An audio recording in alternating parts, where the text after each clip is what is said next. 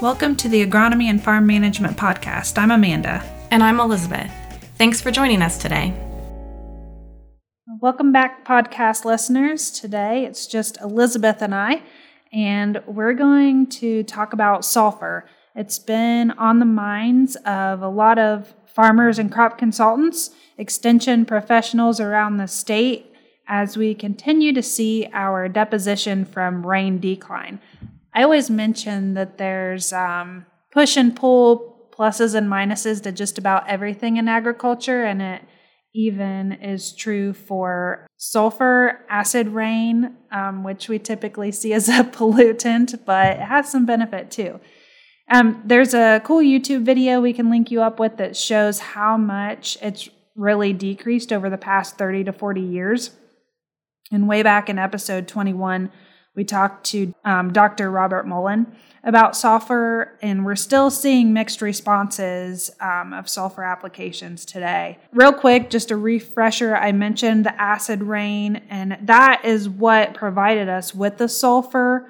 Coal plants, they've cleaned up with scrubbers. There's not as much acid rain anymore, which is what was giving us our sulfur, right? From what I understand. Yeah, it's really amazing. Definitely check out that time-lapse map on YouTube, just seeing really in the last 10 to 15 years how much the acid rain deposition has decreased. It's mind-blowing how quickly they were able to clean up the pollutants from that industry.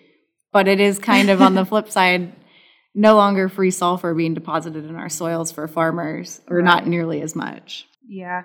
And just to set the framework, a typical corn-soybean rotation removes about 20 pounds of sulfur per acre. So it's not a small amount. It's definitely a nutrient that our crops need. So this winter, going through pesticide meetings and talking to farmers, it seems like about half of the farmers in Ohio are applying sulfur to at least some of their fields. And, what we're seeing on the research side is the yield response is varied. So we wanted to talk about this topic today and maybe drive some on-farm research, discuss the research results we're seeing, and see what kind of interest there is there. We do know that there are areas in the state that may be seeing deficiencies. We hear that from farmers a lot. And we'd like to get some more data to hone in on our recommendations of when sulfur makes sense in a crop rotation. So we're going to get into some of the current recommendations and some of the research. We'll dive right in.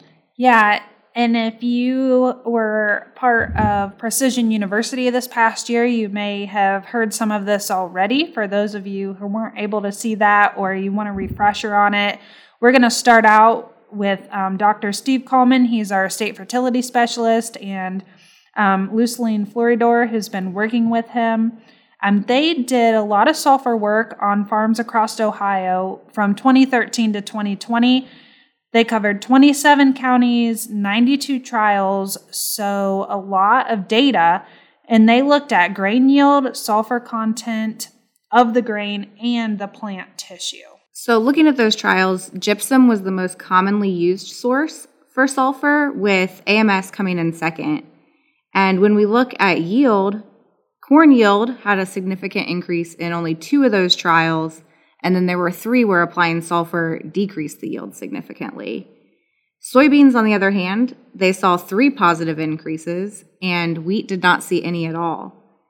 So those responses, when you look at the total number of trials, are pretty few and far between. Yeah, really, I was surprised by that when they shared that information. Because, we've talked to a lot of farmers who are using it and seeing a difference on their fields. But we'll talk a little bit about more.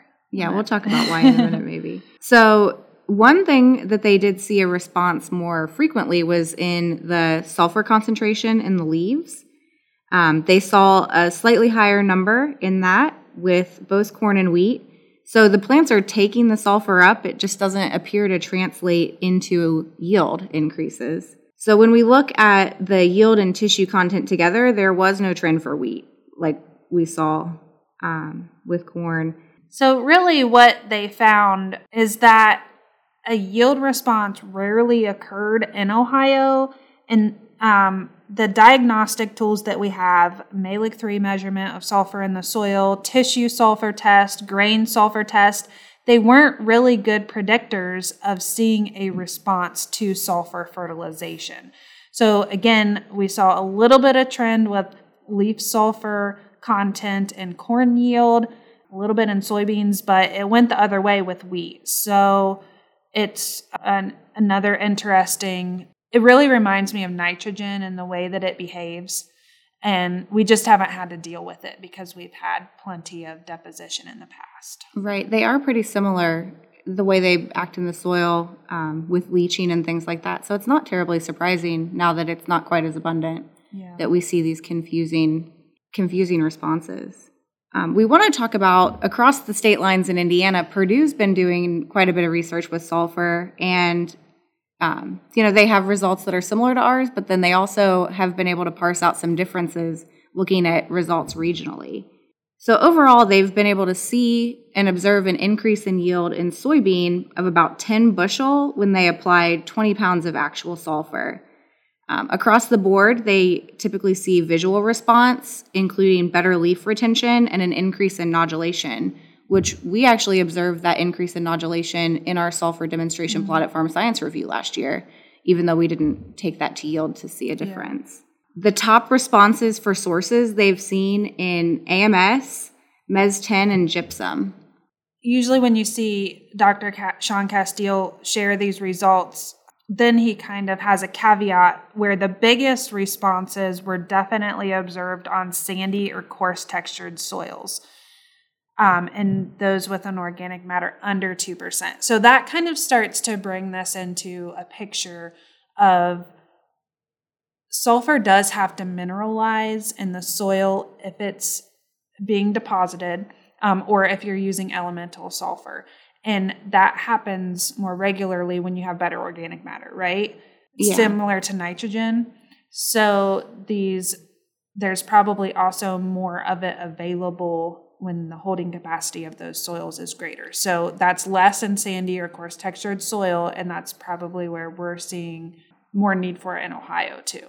Right. And I mean, another component that plays a big role in those sandy soils is leaching. We know that water is going to move through those soils a lot more quickly, and just like nitrogen, it's going to take the sulfur along with it. So being able to give a shot of sulfur in season, can provide a benefit in those cases. Yeah, that's a great point.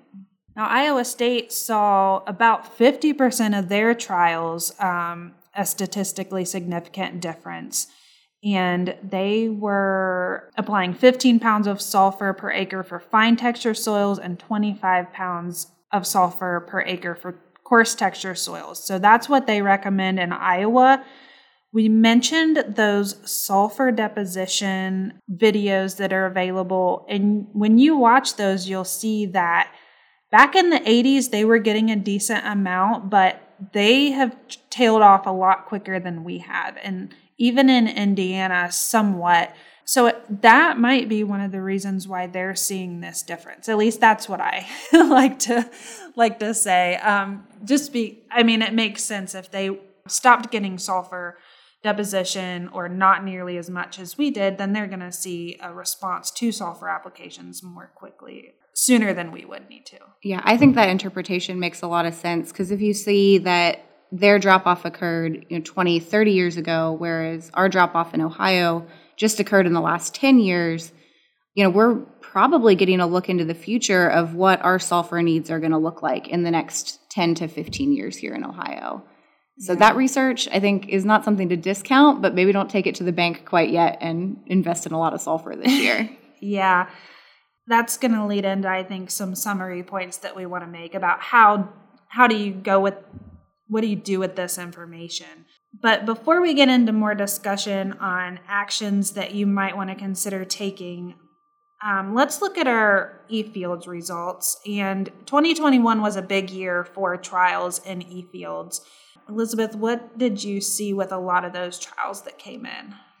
2021 was an interesting year because, even though we got off to a bit of a slow start in the spring with that late snow, which we've been experiencing again this year, we ended up having, over most of the state, great yields. Mm-hmm. So it was hard to detect differences when a lot of our nutrients and things like that tend to have more of an impact when we're in a yield-limiting year. So it was difficult to detect yield differences when it didn't really matter what you did. The weather was cooperating and yields were high. But sulfur is definitely a topic that we've seen growing in popularity, especially as around the coffee shops, there's talk of seeing responses in individual fields. So we had quite a few sulfur trials conducted on both corn and soybeans in 2021. So in most sites, we didn't see a response. There were several different products that were tried. Knox County, Delaware, Adams, and Fulton all had different types of sulfur trials, and those did not see any difference. But again, that was 1 year. A couple of the products had multiple farms that they were tried on, but for the most part, 1 year, one site, and a really good year where we had rain that probably helped sulfur mineralization all throughout the year. Yeah, and if you look at the regions where these trials were conducted, we're talking about some of our higher organic matter soils in Ohio as well. One where we did see a difference was up in Sandusky County. They used the product Solveris and saw a 5-bushel bump in corn yield when they applied that product at side dress.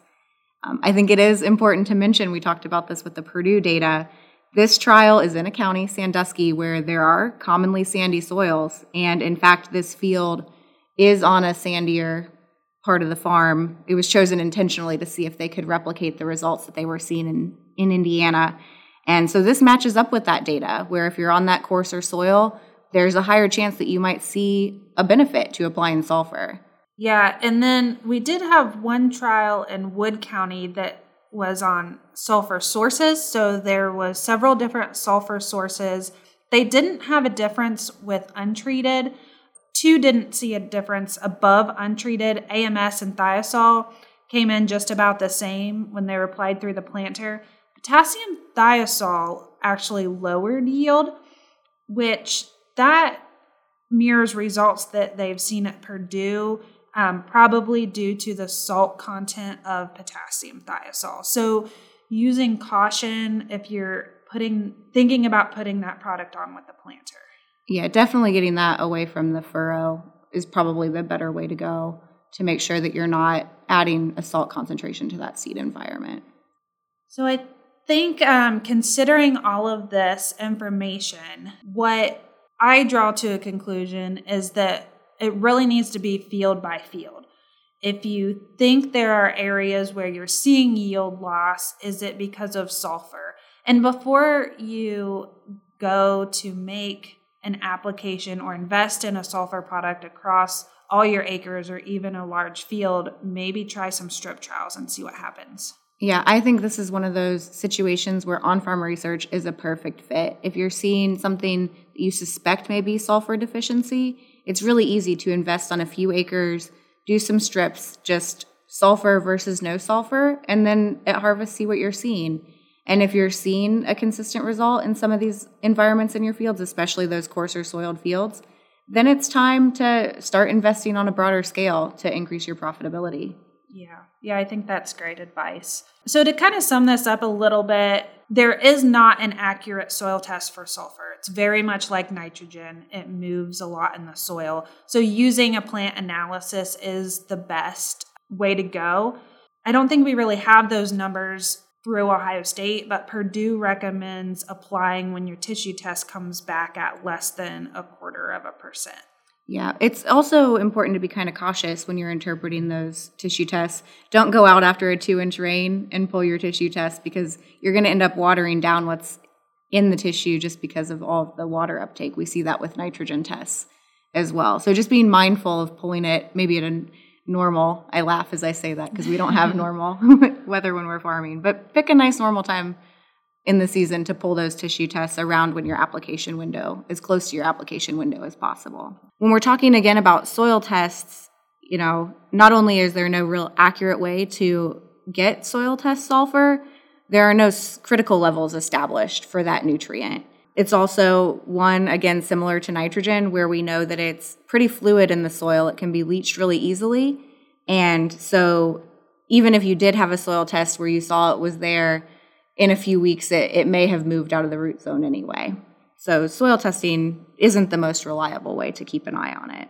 When you're looking at different products of sulfur to try, most of them are in the sulfate form, but you can apply elemental sulfur. If you are doing that, make sure you're applying that at the beginning of the season because it does need to have time to mineralize into a form that's usable by the plant. If you're seeing deficiency or you're expecting deficiency, we recommend applying 10 to 20 pounds because that lines up with that crop removal rate. Like nitrogen, you don't want to put out more for the next season because it's not going to stick around for you. So that's a good economic rate to start out at. And applying those then at the pre to early V stages, probably, even if it is the sulfate form, we want to get it in the plant so it can use it. And as always, I'm a broken record on this with my unabashed fan of on-farm research. Use reference strips. Make sure that investment is paying off. And if you are interested in looking at the impact of sulfur to crop yield on your farm, don't hesitate to reach out to your local extension educator because we would love to get more data to help us have a more broad conversation about this in the future of what we're seeing in Ohio and do a better job of tracking down areas and situations where we start seeing these deficiencies and these applications pay off over the next few years. So again, reach out to your local educator or check out the eFields website if you want to learn more about our sulfur protocols.